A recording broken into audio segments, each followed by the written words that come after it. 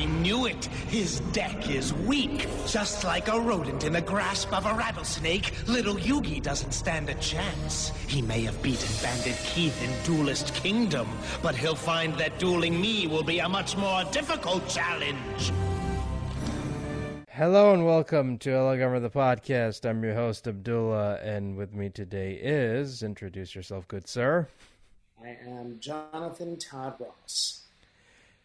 Whom you may remember from a little anime called Yu-Gi-Oh! Back in the day. We're going way back. Ouch. I mean, you're right, but still, ouch. No, I mean it's just I always love going back and like finding old franchises that I have not talked about on this show, and whenever I find the opportunity to talk about something I have not talked about or touched upon, it's like, yeah, let's do it. Let's do an episode about something that I used to watch as a kid. And you people will listen to it because you have nothing better to do with your lives.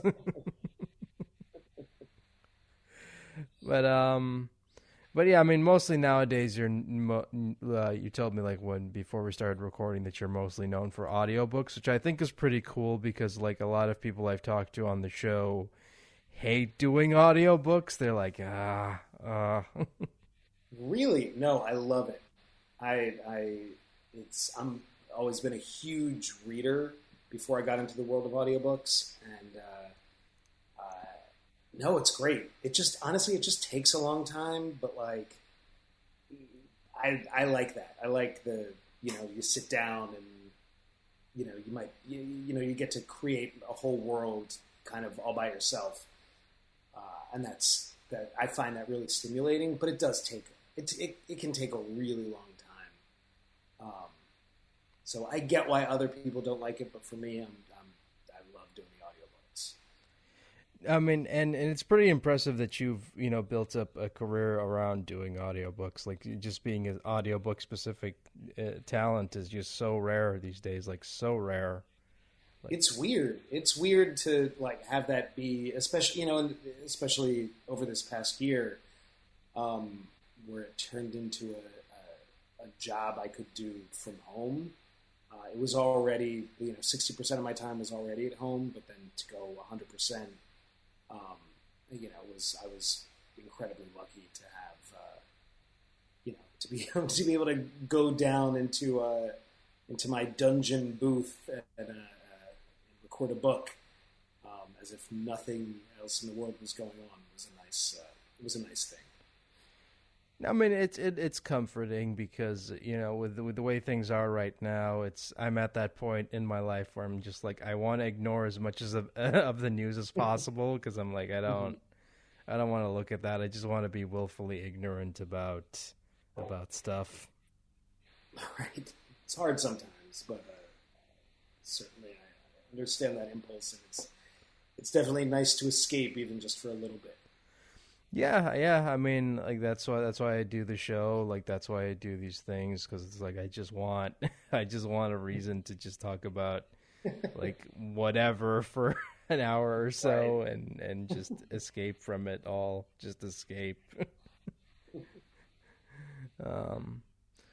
But no, I mean it's fascinating because like I said, I've had some guests who've done audiobooks, but like none of, like, again, it's so rare to find someone who's built up an entire resume of being like an audiobook talent or being like a specifically like you need audiobooks done, go to so and so. Like that's so rare. That is so rare. It's really weird. I mean, I know. Certainly, I know some people who do it, but yes, I would say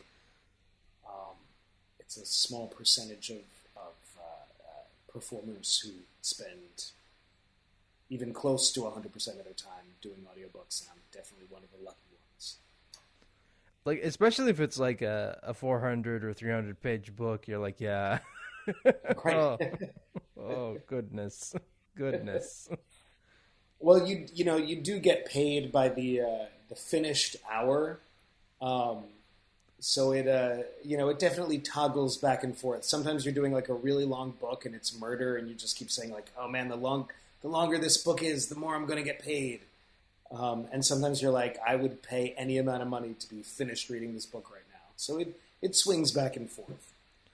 No, I mean, and audiobooks are really helpful because I think I said this to someone where, there are a lot of people who have difficulty reading, and they sometimes need to listen to someone, reading it or reading a certain book or a novel to really get it. Or sometimes like people don't have the time.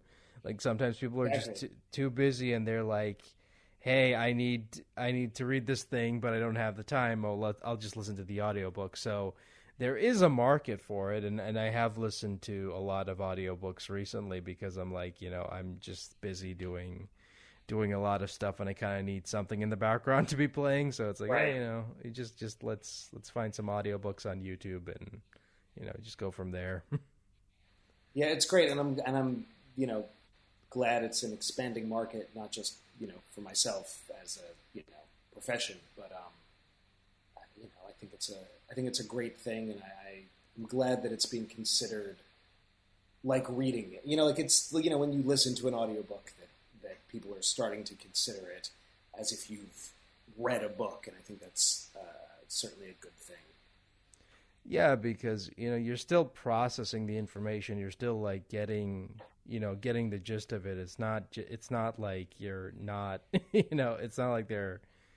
I mean, it's not like you're just sitting around doing nothing. You're still processing it. You're still, taking it all in, and just listening to someone read the book essentially. But right.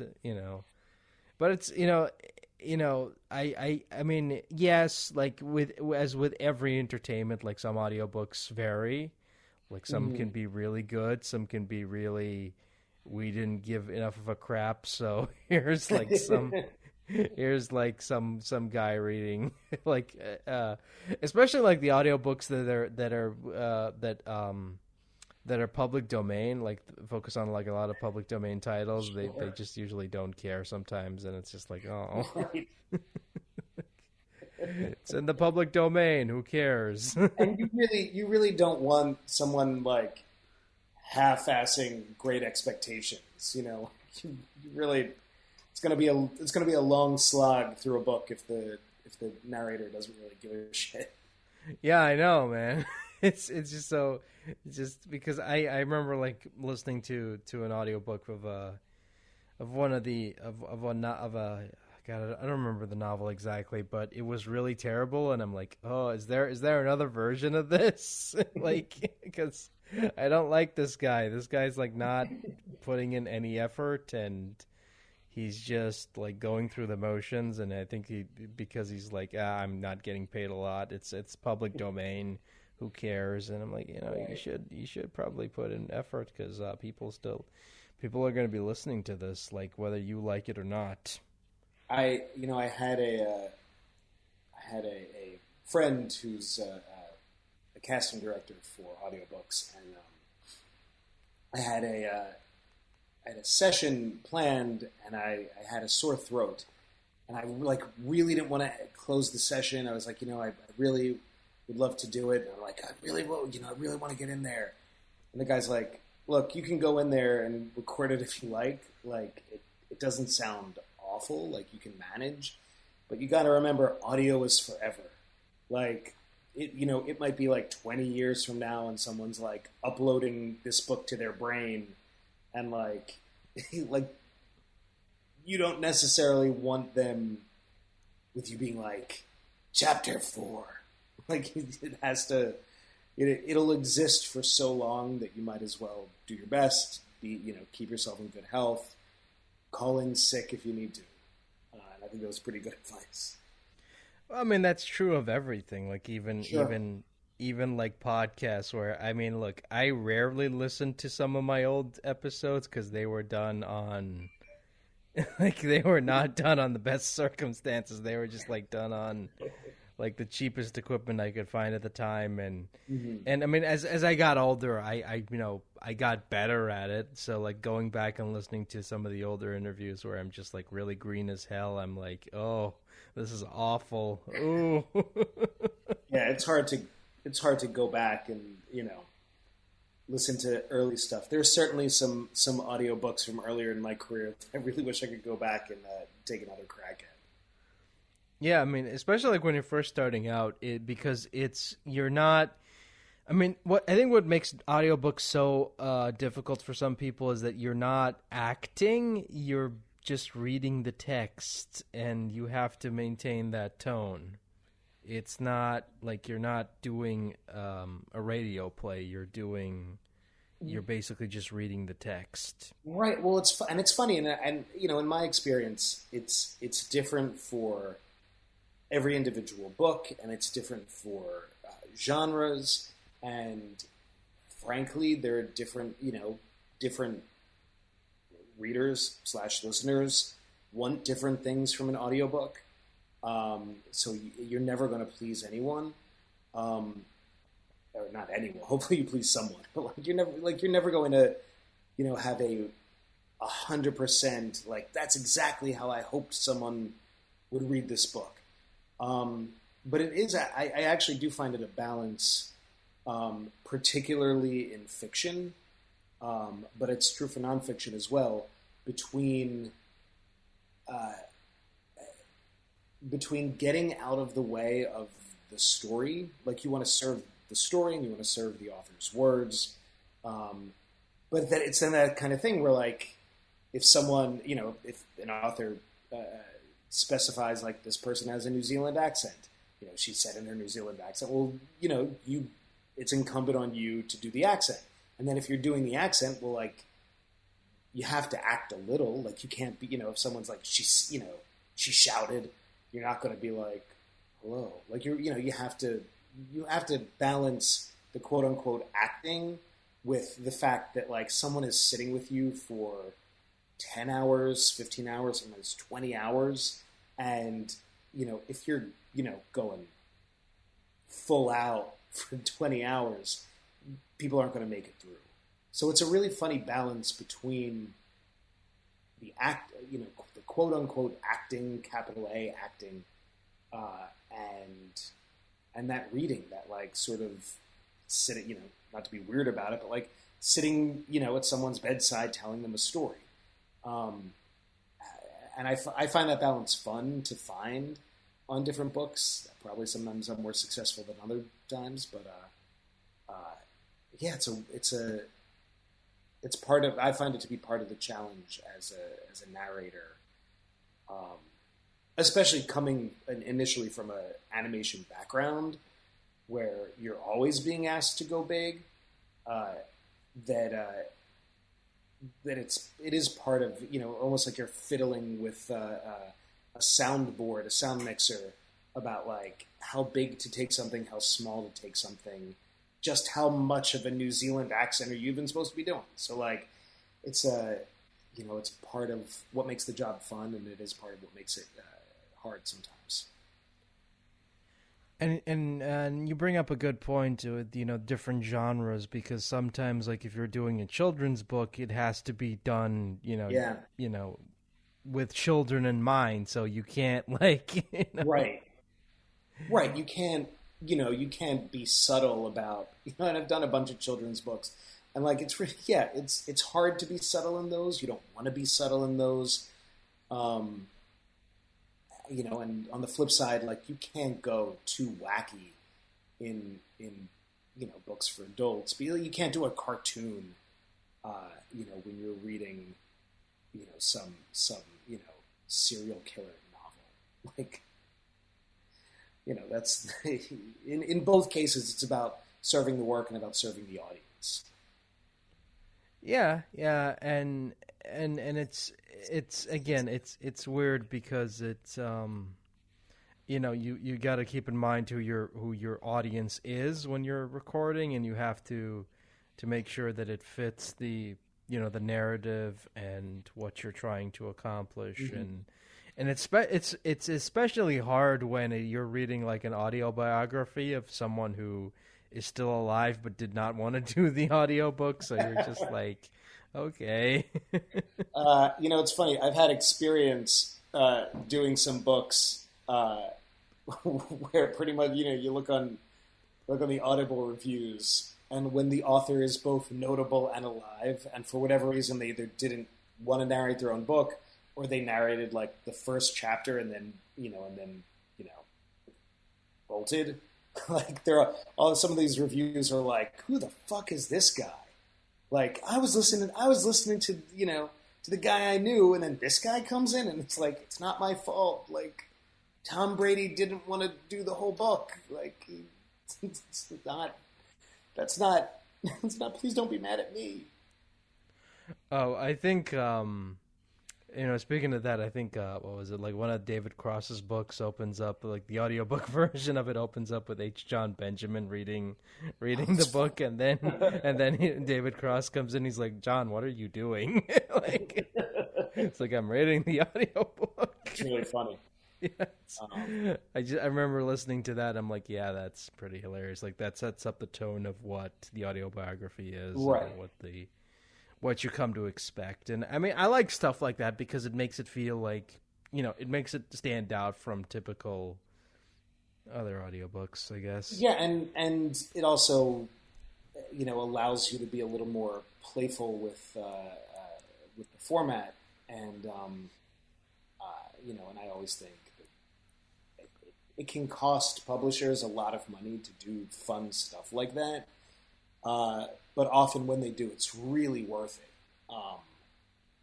A plug for a book that I have absolutely nothing to do with, but I have a friend who is a small part of like the new Seth Rogen audiobook, the audiobook of his memoir, and sort of similarly, where like they have like it's like a memoir, and they have like 1 million actors who are like, some of them like playing. I don't know. I mean, I don't know details, but like it's that idea where you're playing around with the format. And it's definitely, when you do get a project like that, it can be a lot of fun for you and hopefully for the listener as well. And it's especially great when, it's multiple authors coming in and, just doing the audiobook as well, which I think is just, it's just great because it's like, if it's a memoir written by two people about their experience, mm-hmm. you want those two people to tell you the story. You don't want anyone else. Right. Exactly. But I mean, it is kind of jarring at first, like listening to like one author read their, life story and then like switch over to someone else. And it's like, well, when I first met so-and-so. Oh, dude, I totally get it. I couldn't agree more. I'm always happy for the money, but sometimes it's like, you could just read this yourself if you wanted. I mean, I don't know, I'm making fun, but like people have reasons where, they might not want to or might not think it's the best idea. Some authors are not, with all due respect, not always meant for audio. Some of them are incredible. I know Neil Gaiman is the king of those. I actually have not listened to very many audiobooks. But I have listened to some of his with my kids, and there's an author who's an incredible narrator. I think it's similarly like, I think when you're doing a memoir though, you probably want the person, even if they're a bad narrator, you usually want the person who you're interested in their story in the first place. You kind of want them to tell it to you. Yeah, but I mean, I understand, like, sometimes, maybe it's because of timing issues, or maybe, like, the person didn't want to do it, or if it's, like, a big-name celebrity, and they're like, I don't want to read the fucking audiobook, get someone else to do it. Sometimes they're like, shouldn't use the word forced, but, like, sometimes they're like, no, you have to do this audiobook. Where, like, it's worth so much more to the publishers if in a lot of cases, if the author himself is is the one narrating. Yeah, I mean, that entices a lot of people who are like, I have like, who just got into Audible, and they're like, I got like one chance to, This is my one credit. Yeah, like one chance to get on Audible. Let's do it. But no, I mean, it is fascinating, and I mean, I understand, like, again, it's not for everybody, and some people prefer just to read themselves, and that's perfectly fine. I'm not saying you should, like, I'm not trying to sell you on the idea that that you should get a lot of that yeah, fuck reading audiobooks is where it's at, But, I mean, to each their own, I guess. But Exactly. but I mean, I always found it fascinating because it's a part of voiceover that barely few people touch upon, because it's like, because again, like I said, a lot of people have told me, like, I mean, it's kind of too time consuming, it's hard, and I remember, like, there was like one voice actress who did a Star Wars book, and she found it like really difficult because she's like, she just had to sit in a room for hours and hours and just like read through this thing, and it's like, tell the story of her character that she's played before, but tell it in a different way. And I found that really fascinating, because it's like, yeah, it's a totally different experience. It's not read the script and in the hopes that someone's going to animate this later. No, it's like you're telling a one person play, essentially. Yeah, here's a metaphor. Maybe it won't hold up. I've never used it before. It seems kind of right now. It's kind of like a lot of other voiceover work is like, the goal at least is like, you're a master of an instrument. And you want to play that instrument to the best of your abilities, and you want to give it all of your focus. And in audiobooks, it's almost like you're playing every instrument and you're the conductor, that you are responsible for all of the characters and all of, and infusing them with life. And you have to worry about whether or not you're pronouncing things correctly. You have to worry about your own pacing so that people, don't get bored. And your breath control. Like, there are so many different things that you have to worry about. I certainly can see where it just wouldn't be for everyone. And again, no, maybe this is too inside baseball, but like, you could probably you could do a commercial for a fast food chain that would take you, half an hour and make, it's like doing, I don't know, like 10 audiobooks, 15 audiobooks.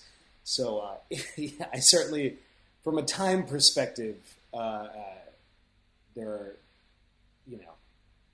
are probably, it's harder to get those jobs, but for the people who do, I could see not wanting to add audiobooks on top of that. But some people do. I know there's some people who are very successful commercial voiceover actors who might not do the same kind of volume, but enjoy doing the audiobooks, at least here and there. Yeah, I mean, I have talked to some people who've done, like, live action as well, and they do audiobooks as well, and it's like in their spare time. It's like, I like doing audiobooks. I mean, it's fun. It's something to do, so there you go. Right. And with the ever-changing landscape of voiceover, you kind of need to find something you're good at to stay relevant these right, exactly. days.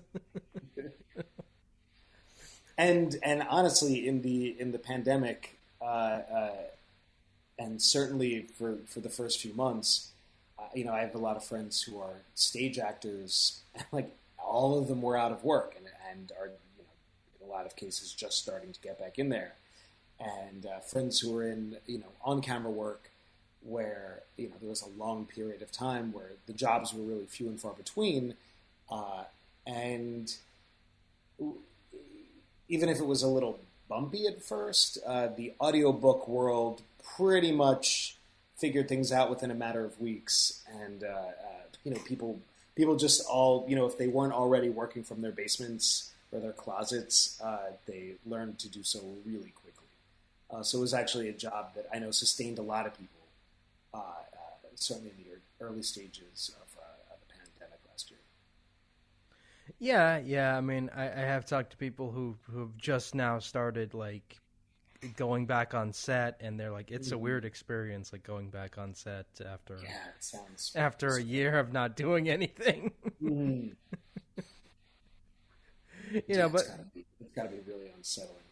Yeah. But I mean, like they, as long as the safety precautions are there, then they should be but fine. So I mean, I even just mean like interacting with other people is still, I still feel completely awkward when I'm with anyone in person. It's readjusting back to dealing with people besides my immediate family has already been very awkward. Oh no, I remember a friend of mine telling me like, she had talked to someone face to face for the first time in like a year, and like that person hugged her for the first time in a year, and it felt weird because it's like I haven't done this in so long. I kind of forgot how it felt like. Right, it's weird. It's weird. I've been fortunate enough to hug some other friends in the last couple of weeks, and it's very weird. I also noticed there are fewer hugs. Like, we only did the hello hug. We didn't do the goodbye hug. Like, it's very, it's really thrown a wrench into hugging. Oh yeah, you just can't touch anyone. It's just. I know. It's really. But I mean, it's just so fascinating, and I've said this like many times in many previous episodes, but it's gonna be so fascinating to see how people react to going back to some state of normalcy when it comes to social interactions, because as someone who's already like personally, socially awkward as all hell, like this is like nothing new for me. It's like, yeah, whatever. It's like, right. Now you guys know how I feel. So, like constantly like trying to make it the best impression I can, but at the same time you're just like I'm worried about screwing things up and alienating that person forever, and I'm like, shit, I shouldn't have said that. Shit, I shouldn't have said that. But I mean, it's interesting, and seeing like people again, seeing like extroverts become introverts has been so fascinating from a sociological standpoint. Yeah, I mean, it really is. There's like a huge, body of research to be done on like how this all messed us up this year. Like, I know I have two daughters, and one of them is almost 2, and like, God, who knows how this like messed her up. Like, when we did finally have some friends who were also vaccinated come over, and it was like she was terrified. There were like people in the house, and she like couldn't figure it out. She was just like wouldn't let go of my wife. Like, it's such a weird, like there's so much that obviously I'm not saying we all know, but it is, there's such a multitude of ways that that we probably can't even begin to imagine how they're going to play out with like how this messed us all up. Oh yeah. I mean, it's especially been hard on kids because I mean, I've talked, people who've come on here who've tried to juggle the family life. Just like I feel for them because it's like, how do you, like, first of all, if like your kids are real young, like how do you explain this to them in a way that doesn't freak them out? Yeah, my wife was really good with that with our older daughter, who was, I'm sure this clearly has been an awful year, but like she did a really good job with adjusting to normal, even though I'm sure it's traumatized her like it's traumatized everyone. I mean, pretty much it boiled down to we have to do this because Grandma and Grandpa could die, was sort of we didn't want to freak her out, but we were like, like this is why we're not seeing Grandma and Grandpa. Like we will eventually. You're going to be fine. We're going to be fine, which thankfully we were. But like we have to be extra. We're doing this for everyone's. Grandma and Grandpa was sort of the tack that we took. And she, and she got it. She got very used to life and is now sort of tiptoeing back into playdates. Yeah, I mean, we're slowly getting there. Slowly. I mean, we would probably be there if people weren't stupid, but Right. It's a hard thing to count on people not being stupid. Yeah, I know. It's like, oh, we're so close. Damn it, we're back to square one. Right. Like as of this recording, we had just gotten out of another 2-month like partial lockdown, so it's like, oh man, and that was tough. That was like, oh god, we got to do this again. God damn it. Yeah, the back and forth would drive me nuts. I don't know. Are you guys getting vaccines down there yet? Yeah. We're getting. I already got like the first dose, and I'm just like currently waiting for that notification for the second dose, and I don't know when it's going to be, but Oh, man. Yeah, it was really funny. I mean, funny is the wrong word, but like I remember you got that first shot, and you're like, I'm an X-Man now. Like it really was like I am all powerful. Obviously, that's not entirely true, but like. There was that like rush of like, holy shit, I can never die. But, I'm saying that as a 2-shot guy. My wife and I are both cleared, but I hope you get that notification soon. Yeah, I've just been waiting on it, and I got my first shot back in February, so Oh, they're making you wait a long time. Yeah, I know. That thing where, like, they're doing everyone's number one as fast as they can, kind of thing. Yeah, I mean it's just a mess, and it's just like it doesn't help. Like they're giving people like different types of vaccines, and it's just like, oh god, I don't know why you guys are doing that, but whatever. Far be it from me to question to question this process you guys have put up, but yeah, I mean it's frustrating because like you see people getting fully vaxxed and you're like, I'm still waiting on that second shot. Like, I would have had it by now if we didn't have to go through another partial lockdown because of incompetence. Oh god.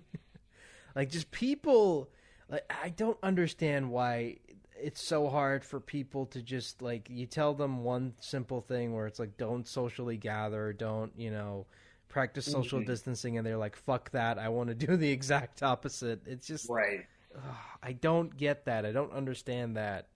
It's like, we should be out of this by now, like, but it's like, It's, it's always, it seemed to me like, it's okay for things to like suck a little bit, like I got I don't know. There's a lot of things I got used to kind of sucking this year, and like I'm an incredibly lucky guy. I like the people that I'm stuck with. I mean, I love them, but also like I've enjoyed a lot of this year of like family time and like hanging out with my wife's my best friend, so like.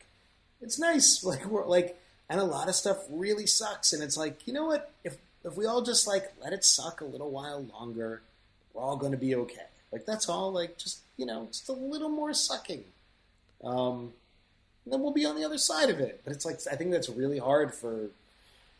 I think it's hard for some people to not feel like it's a personal affront. For things to suck a little bit.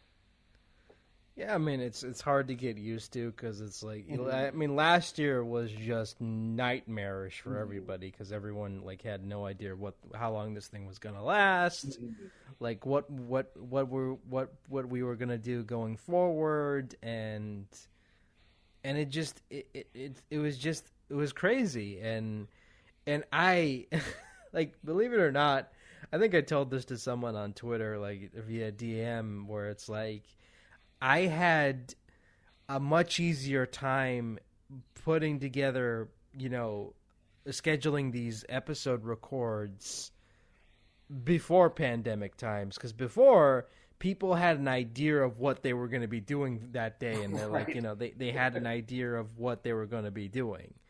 But come like, I think it was March or February of last year when the thing hit and everything went to shit, like I reached out to so many people and they're like, they had no idea what was going on. They're like, yeah, I don't know, like how I'm gonna Really fit can't that commit in. to anything. We're all in the basement huddled together. We can't, we don't know what we're doing.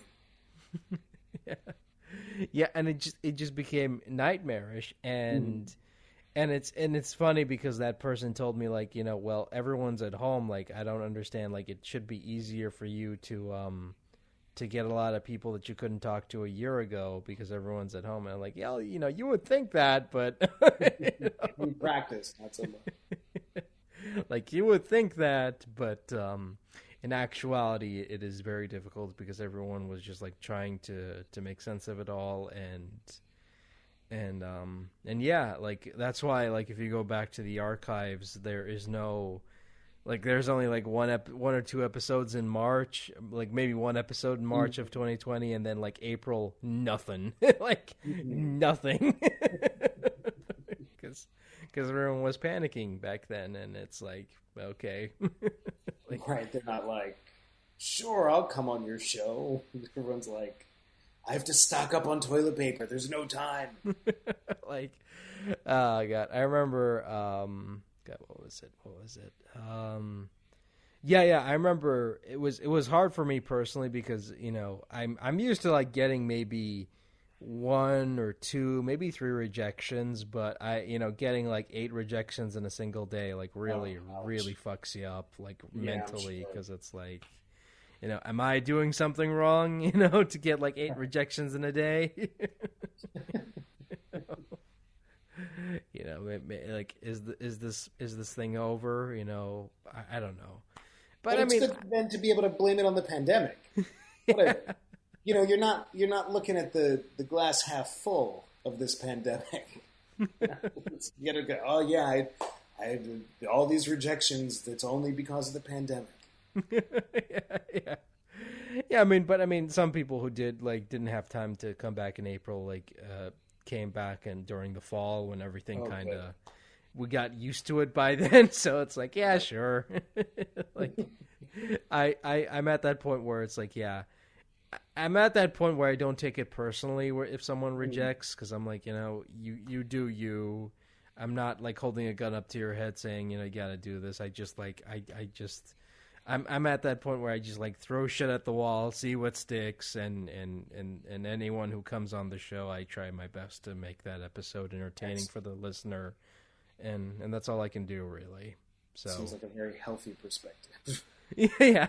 So if you don't like this episode, well, I don't know what to tell you. That's all this is. Like, I'm just like recording something. I edit it together.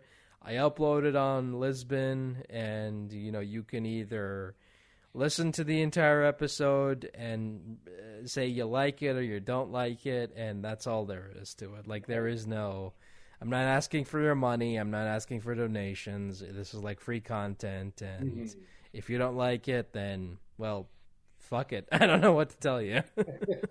Like,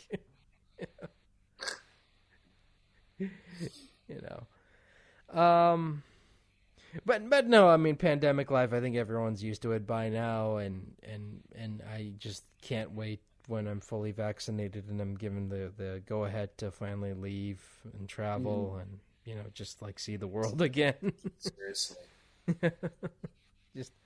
I just really want to get out of here by this point. I'm just like, I just want to going stir crazy, I'm sure. Yeah. It's been like a year now of sitting at home doing nothing because I can't go to I used to go to an office job back pre-pandemic, but I'm like, I can't go go there anymore because like the COVID cases at my office are just like insane, and it's like, you know. It's like the moment I heard like someone at the office got COVID, I'm like, yeah, no, I'm not going back to that fucking office. It was probably a smart choice. Yeah, and still like there's still COVID cases. Like I think 2 more people got COVID at my workspace, and when I hear that, I'm like, what are you guys doing? Like, what are you guys doing? Just a crazy situation all around. But no, I mean, like I think we're at that point where we can see the finish line, we can see the light at the end of the tunnel, but for whatever reason, like, you know, we still got people holding us back from getting to it. Yeah. Yeah. It's a real pain in the ass. I know.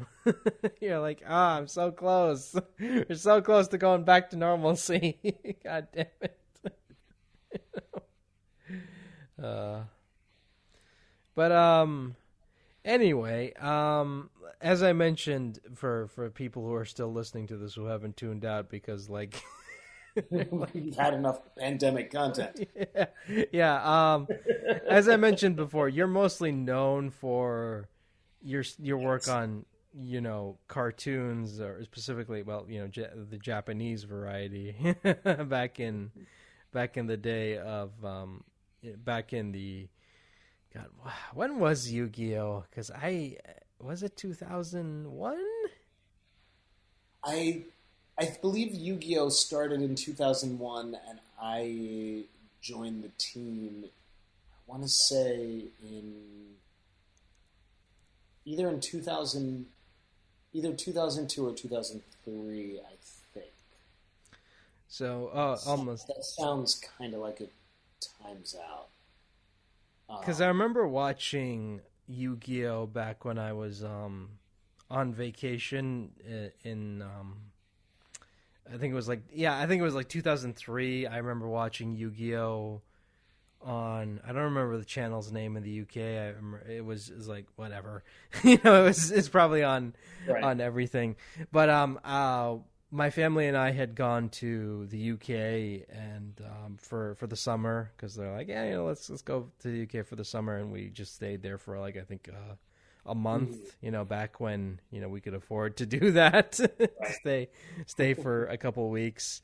And I remember I would used to watch Yu-Gi-Oh because it's like, not because I was a huge fan or anything, but I'm just like, you know, this is kind of dumb, but it's at the same time kind of hypnotizing and really fascinating to watch because it's like, my God, it's so fascinating because like it's so committed to its concept of every problem in that show can be solved by playing a children's card game. Right. Yeah, it's like the language of the show is, you know, it's almost like, to be cheesy for a second, I have a musical theater background originally. And, you know, the thing that you would always say in musical theater is like when people, you know, when people's emotions are so high that they can't talk anymore, they have to sing.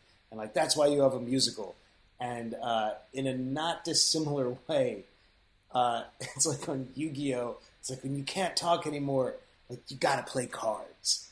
Like it's like the extension of like all of the themes of that show. And yeah, but I would agree that it's a show deeply committed to its concept in you know, in a lot of ways to great effect, where I feel like the show lives on because the card game has managed to live on, and you know, I've been a guest at tournaments, and you know, there's clearly passion that stems from the card game to the show, and I think especially for younger audiences, where it went the other way, where it went from passion to the show to as an entrance into the card game. But yes, that's Yu-Gi-Oh! Is nothing if not committed. Yeah, no, and it's just interesting, like playing like one of the main antagonists, and I for whatever reason I always found him interesting because he's basically just an evil Yu-Gi-Oh. I mean, he's just basically evil Yu-Gi. Like he even has a similar design, for God's sakes. You got a lot of spiky hair going on.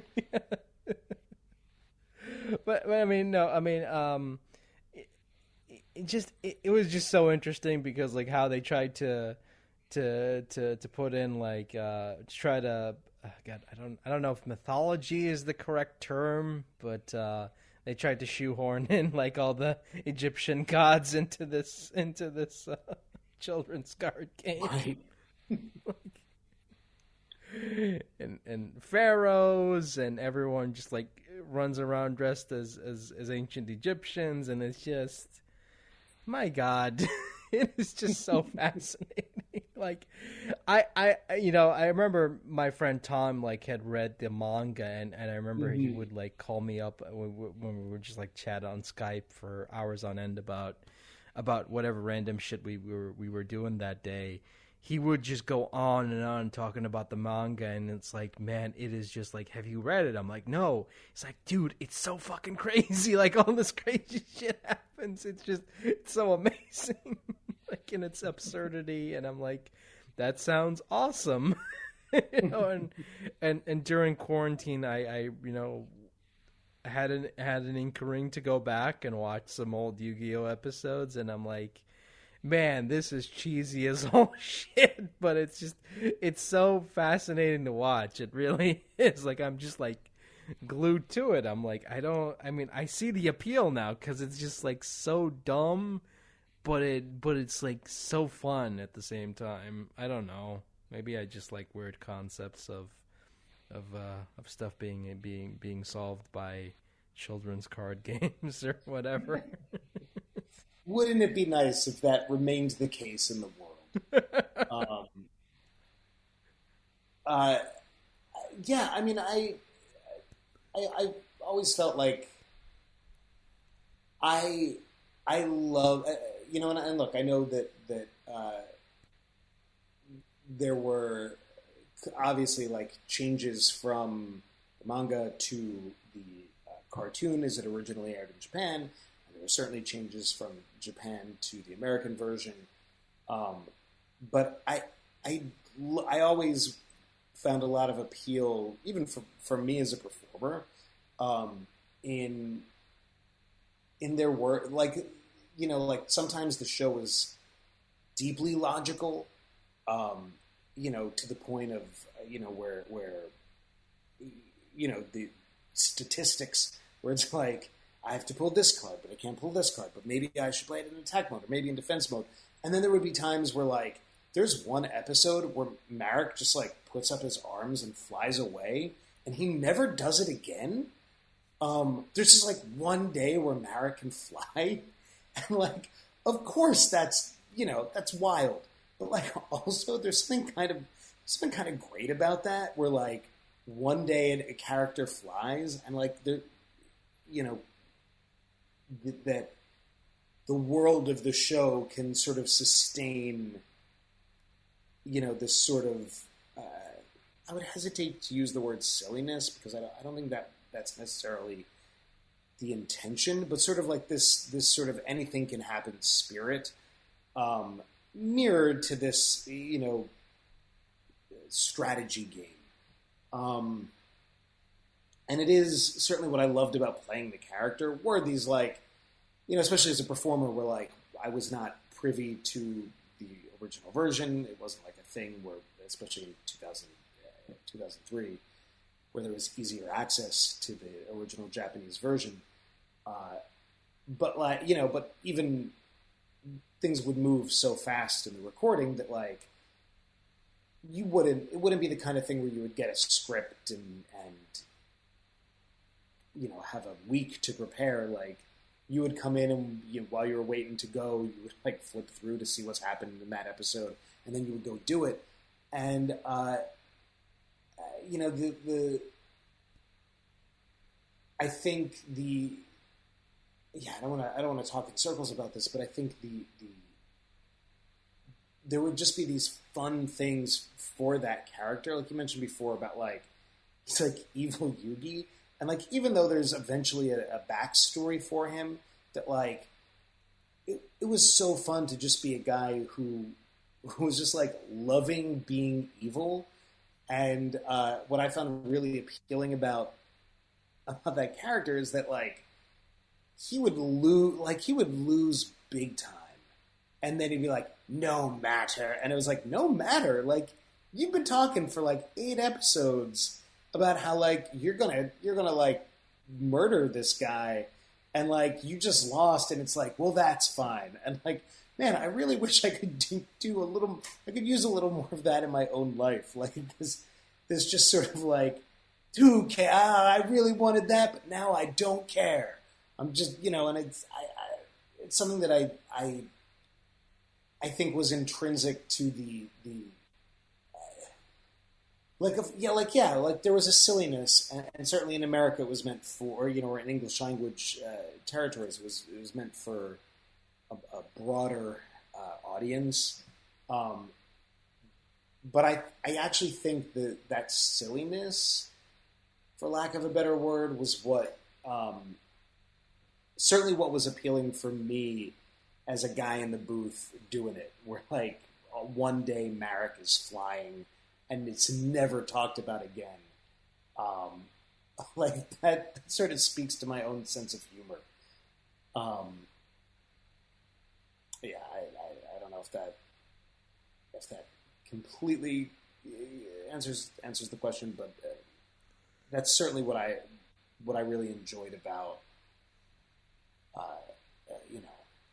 about entering into this world where, like, to this day, the card game, I have no clue how it works. No, I mean, same here. I remember like recently going through IG looking for Instagram looking for stuff, and I saw like someone posted an ad saying like, hey, there's a local Yu-Gi-Oh tournament coming up, and I'm like, Yu-Gi-Oh, people still play that here? But no, it's really big here, ironically enough. So, it has an immense afterlife that, in addition to, nothing ever dies in the same way where like those episodes are still very easy to come by. That game has certainly lived on in pretty extraordinary ways. I don't do a lot of conventions, but I was fortunate to be there at a con in London about 2 years ago, and and it was this huge convention, with all the, it was a London con, so it was anything you were a fan of, there was something there for you. And, one enormous hall was dedicated to a 3-day-long Yu-Gi-Oh tournament. They've done a really good job of sustaining interest in the game, if not the show. And I always felt like it did what the Pokemon card game didn't do, in that, like the Pokemon card game, like, was just a fad. Like it was just like a small sub fad of that franchise, where it was popular for like a couple years, but it never took off like Yu-Gi-Oh did. Like I remember like the moment, when Yu-Gi-Oh first hit the scene, like everyone was like, why are you still wasting time on Pokemon? Yu-Gi-Oh is where it's at now. Right. But I mean, I just find it interesting because, like, card games are just like card games. I'll never understand because it's like there's just like a lot of strategy to it. And I remember like I remember I used to follow an artist who used to talk about like Yu-Gi-Oh cards, and I'm like, what do you on about? Like, I don't understand any of this. Right. But no, it's really fascinating how like, you know, especially, you know, in pandemic times, I often think about the longevity of a franchise, and like, you know, is something like, is the stuff coming out now going to last, you know, is going to be talked about come, you know, 5 or 10 years from now. And the case is like, no, not really, you know, unless like a part of a huge franchise. Like, you very rarely do you see people come back to a lot of franchises, but Yu-Gi-Oh like has a lot of staying power and a strong fan base, and just, you know, Yeah.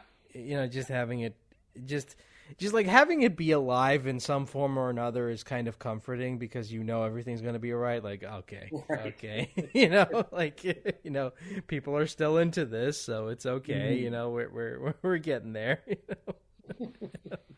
Like, people are still watching the old episodes. People are still, like, you know, writing reviews about it. People are still talking about it. People are, you know, the cast is like doing virtual conventions and whatnot, and it's like, okay, cool. You know, it's nice. It's nice to be able to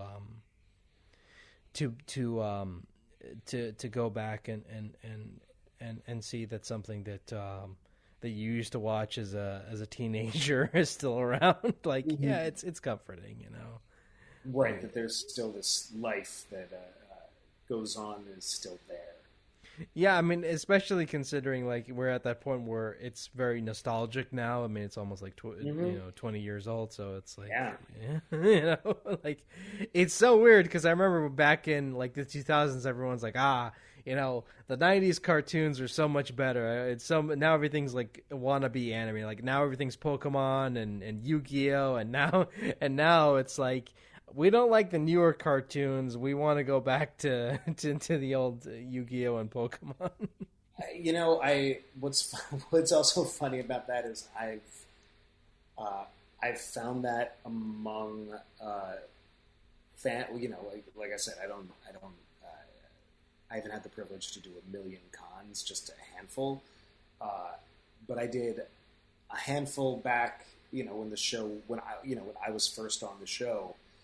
And I've done, you know, like I said, 1-2 years ago, and there's kind of a hilarious gap between the reaction to people who are coming up to talk about the show, and back when it was first on, you know, there were, I know from having looked at the internet at that time, that there were like people who did not like my character's voice. Some for legitimate reasons, some a little too personal,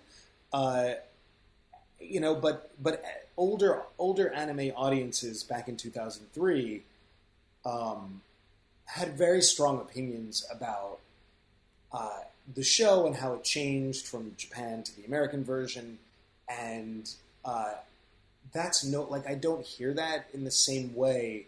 I think because of what you're talking about. I think, you know, partially because kids who grew up watching it, you know, weren't watching through, you know, sort of an older, you know, more mature lens as fans of, like, you know, what they've determined to be like true anime. And, you know, those kids who grew up with it and it became, you know, their lodestar, you know, they just don't have the same feelings about it. Which is all to say that, like, people are a lot friendlier at cons than they were when I first started. Is my main point.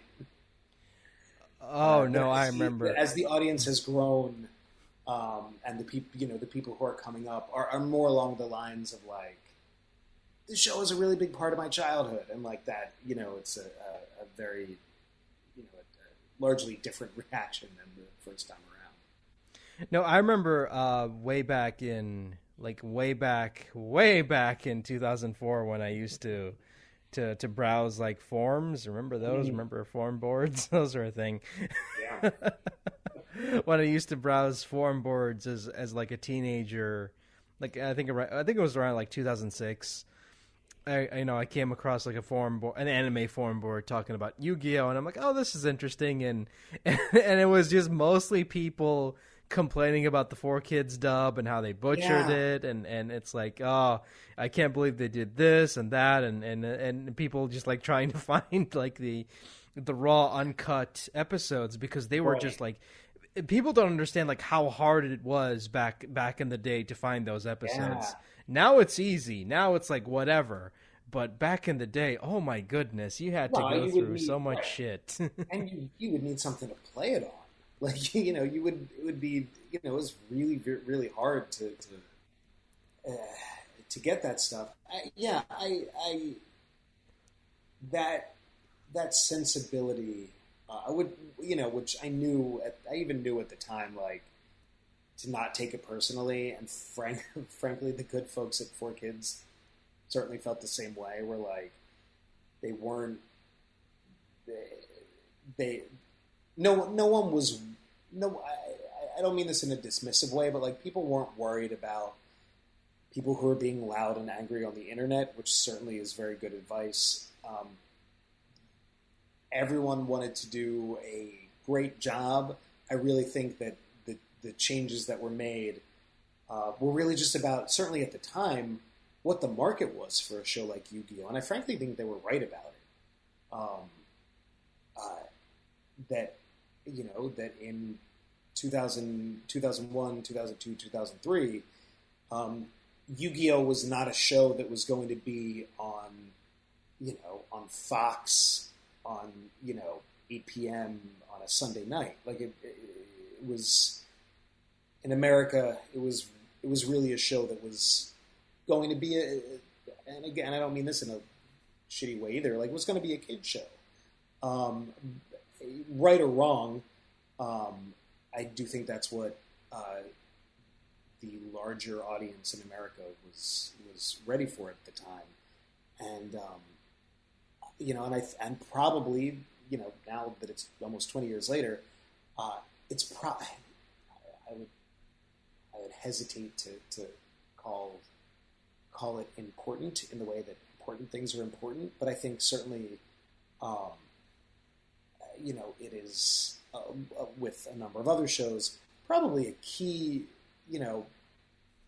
a key you know key piece of content in opening up the world of animation just a little bit more in terms of it not being solely for kids, in terms of people being able to like Yu-Gi-Oh was, I think, a really good entry point for a lot of people, and if that came as a result of toning down the violence or some of the complexity of the characters, um, that probably was a smart decision, even if it was, I imagine, a financial decision as well. All of these things, I have no real inner workings knowledge of. But I do think that like you could you certainly see, like people have a greater and deeper respect for anime. If it's as close to mainstream as I think anything I ever could have imagined back in 2003. And I think like people were harsh on it because we back then we didn't we didn't have the option, like a lot of the shows that were imported to the States specifically for a U.S. audience, like weren't given the option to say, okay, if you don't like the dub, you can watch the sub, because it's Right. like you didn't have that option. Right. I think you're absolutely right. I think the lack of choice involved was maddening to the anime fans in America and the UK and any English language place that were listening to the dub. That to know that like there was a version of the show that was more sophisticated, for an older audience, even if it was still, it was still you know, it wasn't like an underground show in Japan. It was, if I don't recall exactly, but it was like an evening show that like adults would watch and kids would watch, and I do think probably without an easy way to let people watch the original version back then, it was probably really maddening if you really knew your anime shit. Like those people would come up to the at cons. Like I always understood where they were coming from. Like I get it. It's that kind of thing where like I really hate watching Die Hard on cable when it's edited for TV. Like you're not getting the good stuff. Like I get that. I get when it's like toned down from what you know it to be. It can be frustrating. Oh, it's especially frustrating when you're on a plane and you're like, I want to watch this movie, and then that little disclaimer pops up. This film has been edited from its original version. I know. But again, as a parent now, the thing that's hard about airplanes now that everyone has their own little thing at their seats is that like my older daughter were like, obviously we stopped flying as much as we had been due to the pandemic, but like she was at the age where like if someone was watching something kind of adult on another screen, you would see her start to like lean over and it'd be like, oh no, you can't do that. Don't lean over. Like that person is watching something that is not for you. But yeah, I always felt this. I always felt the same way on airplanes, where it's like, just say the curses. I remember being like 10 years old and just be like, God, I know what you're saying. Why are we all pretending we don't know what you're saying? No, but I do think it's funnier watching like raunchy Hollywood comedies. It's like edited down. Yes. Yeah, they're much more funnier when they're edited down because like no one talks like this. You're not substituting the swear words for anything. That makes sense, anything, right? Because I remember like watching when I was in the States, like I think back in 2012, I think it was 2012. I was watching like Cop Out on cable, and it was real. There was like this one line where Tracy Morgan's character goes, "Jimmy, come back here, you piece of shit," and they changed it to "Jimmy, come back here, you piece of dirt." Like, what the fuck does that even mean?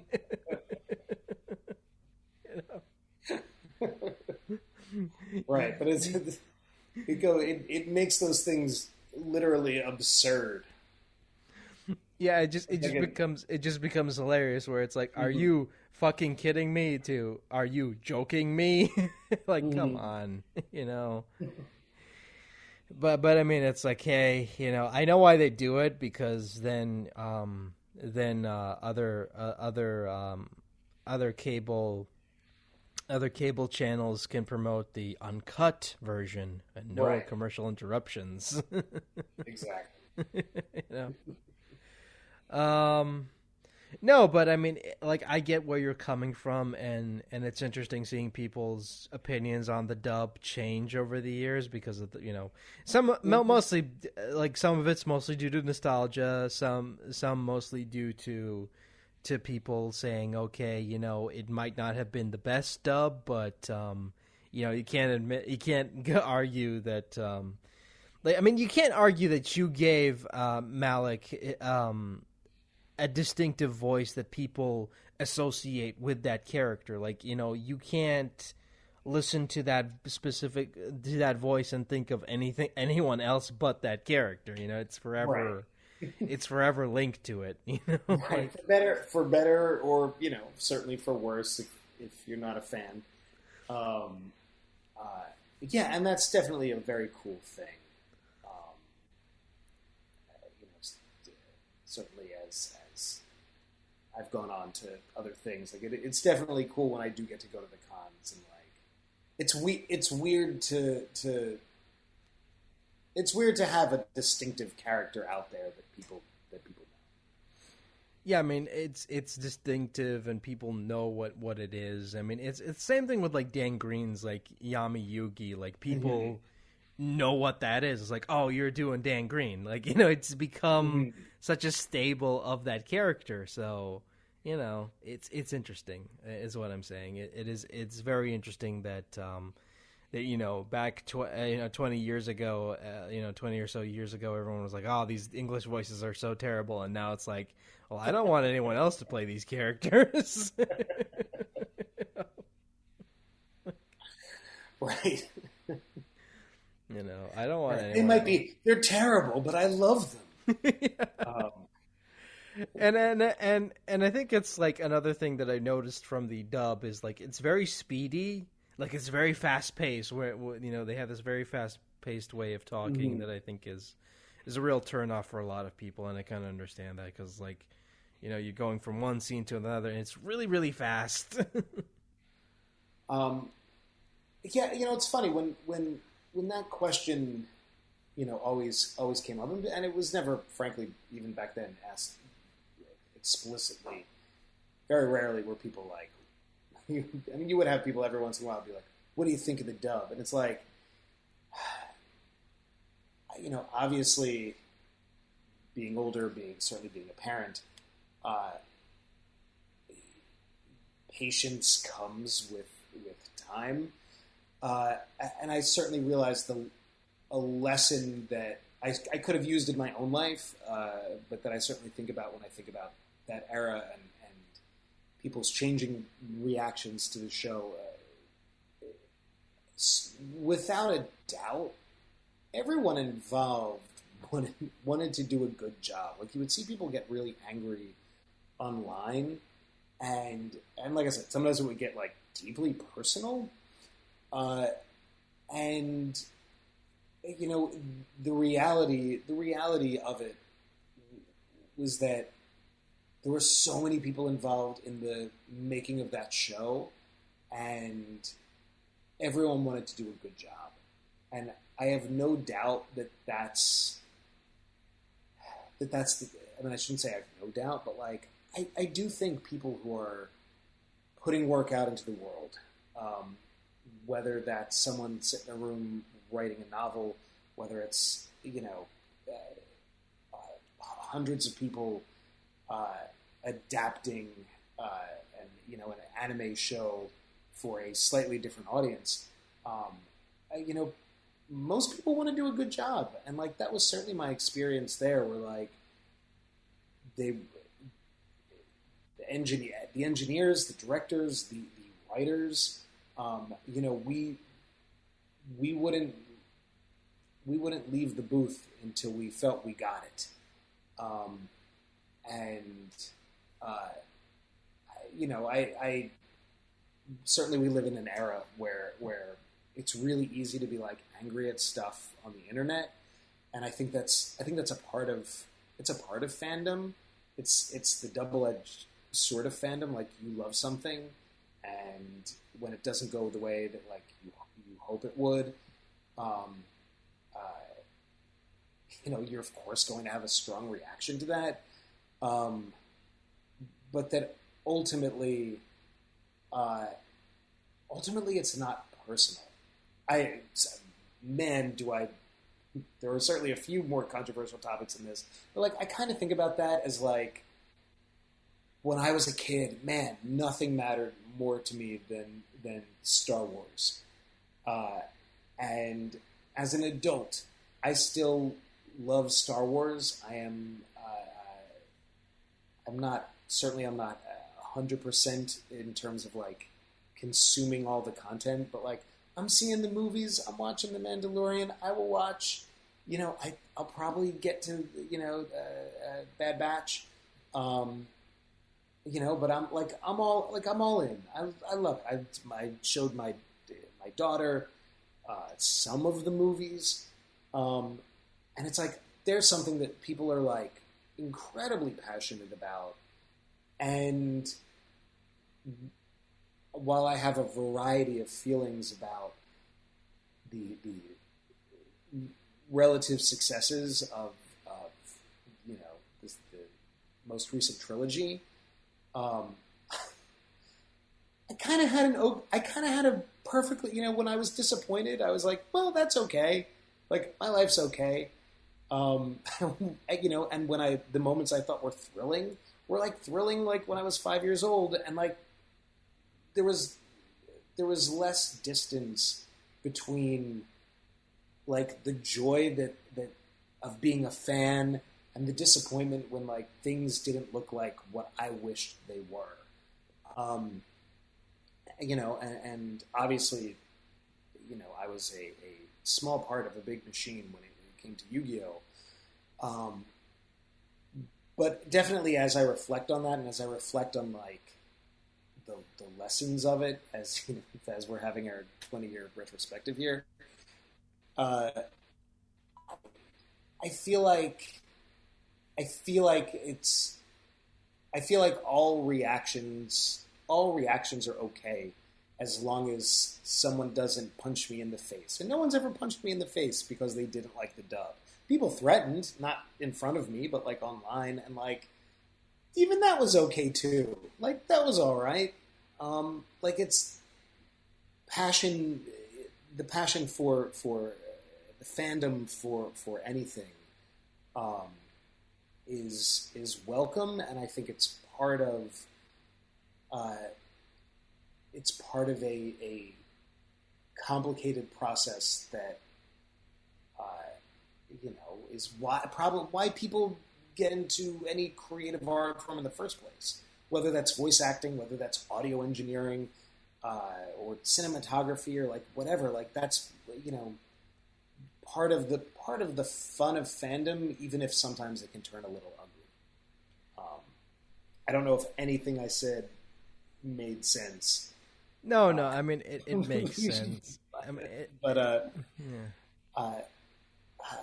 but yeah, the benefit of like 20 years has been that like people coming up to me today and being like, this show was a really big part of my childhood, is wonderful. And that's a reaction I'd prefer than like, man, your voice was really grating. But like in some ways those responses are connected and they're no less valid. And as a creative performer, who frankly is I'm a very sensitive guy, and my wife yells at me for it all the time. Please stop reading your reviews, your Audible reviews. What are you like? Just don't do that. Like sometimes I can't help myself, and but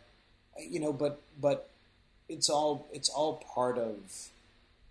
I think it's all part of what fuels the desire to participate in in any sort of creative piece in the first place, whether as a performer or as a fan.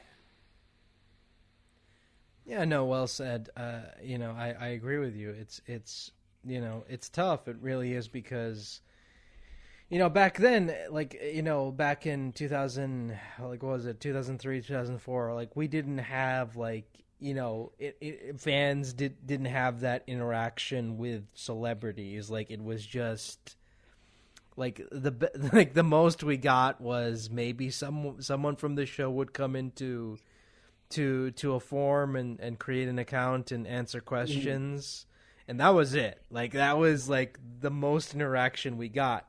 It's not like today where if you're a fan of someone, you can easily just talk to them on Twitter or whatever. Right. Like there wasn't that interaction. And I think that we take that for granted because back in the day, like if you didn't like someone and you were like threatening them, chances are like that person probably saw it and you didn't even know it. Like Right, exactly.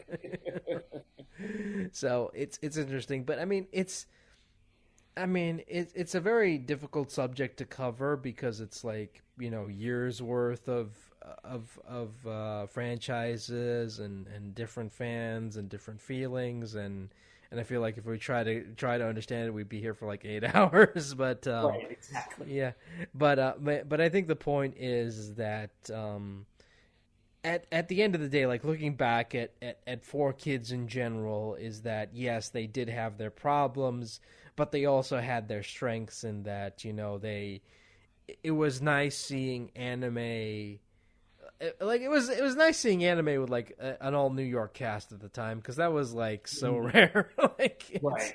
it's very rare nowadays. Like every anime is done in either Texas or LA. So Right. it was nice to hear a New York cast, and I kind of miss that. I kind of miss like hearing New York casts and stuff. Yeah, it was fun. Yeah. It was very fun. Yeah. And again, like and it's kind of funny looking back at it, like the people that didn't have a lot of like vitriol thrown at them online, that everyone was like, oh, this person is really good, I hope they get more work, ended up getting more work in bigger projects as the years went on. So it all worked out at the end of the day. And at the end of the day, like everyone moved on. Like it was fine, like like no one lost sleep over this. I hope not. God, I hope no. To my knowledge, no one lost sleep. I mean, at the end of the day, like people did the best they could with the situation that they were given. Like they were just like, okay, here's the work, this is what we want. Okay, what can I do as an actor to give you what you want? And at the end of the day, like that's all anyone can ask for. It's like, did I give a good enough performance for the director? I mean, I hope so. Right. Anywho, I think we've been talking for like an hour and 22 minutes now. So if you got anything else to add before we wrap things up, you can go ahead. I don't think so. This was a fun conversation. All right.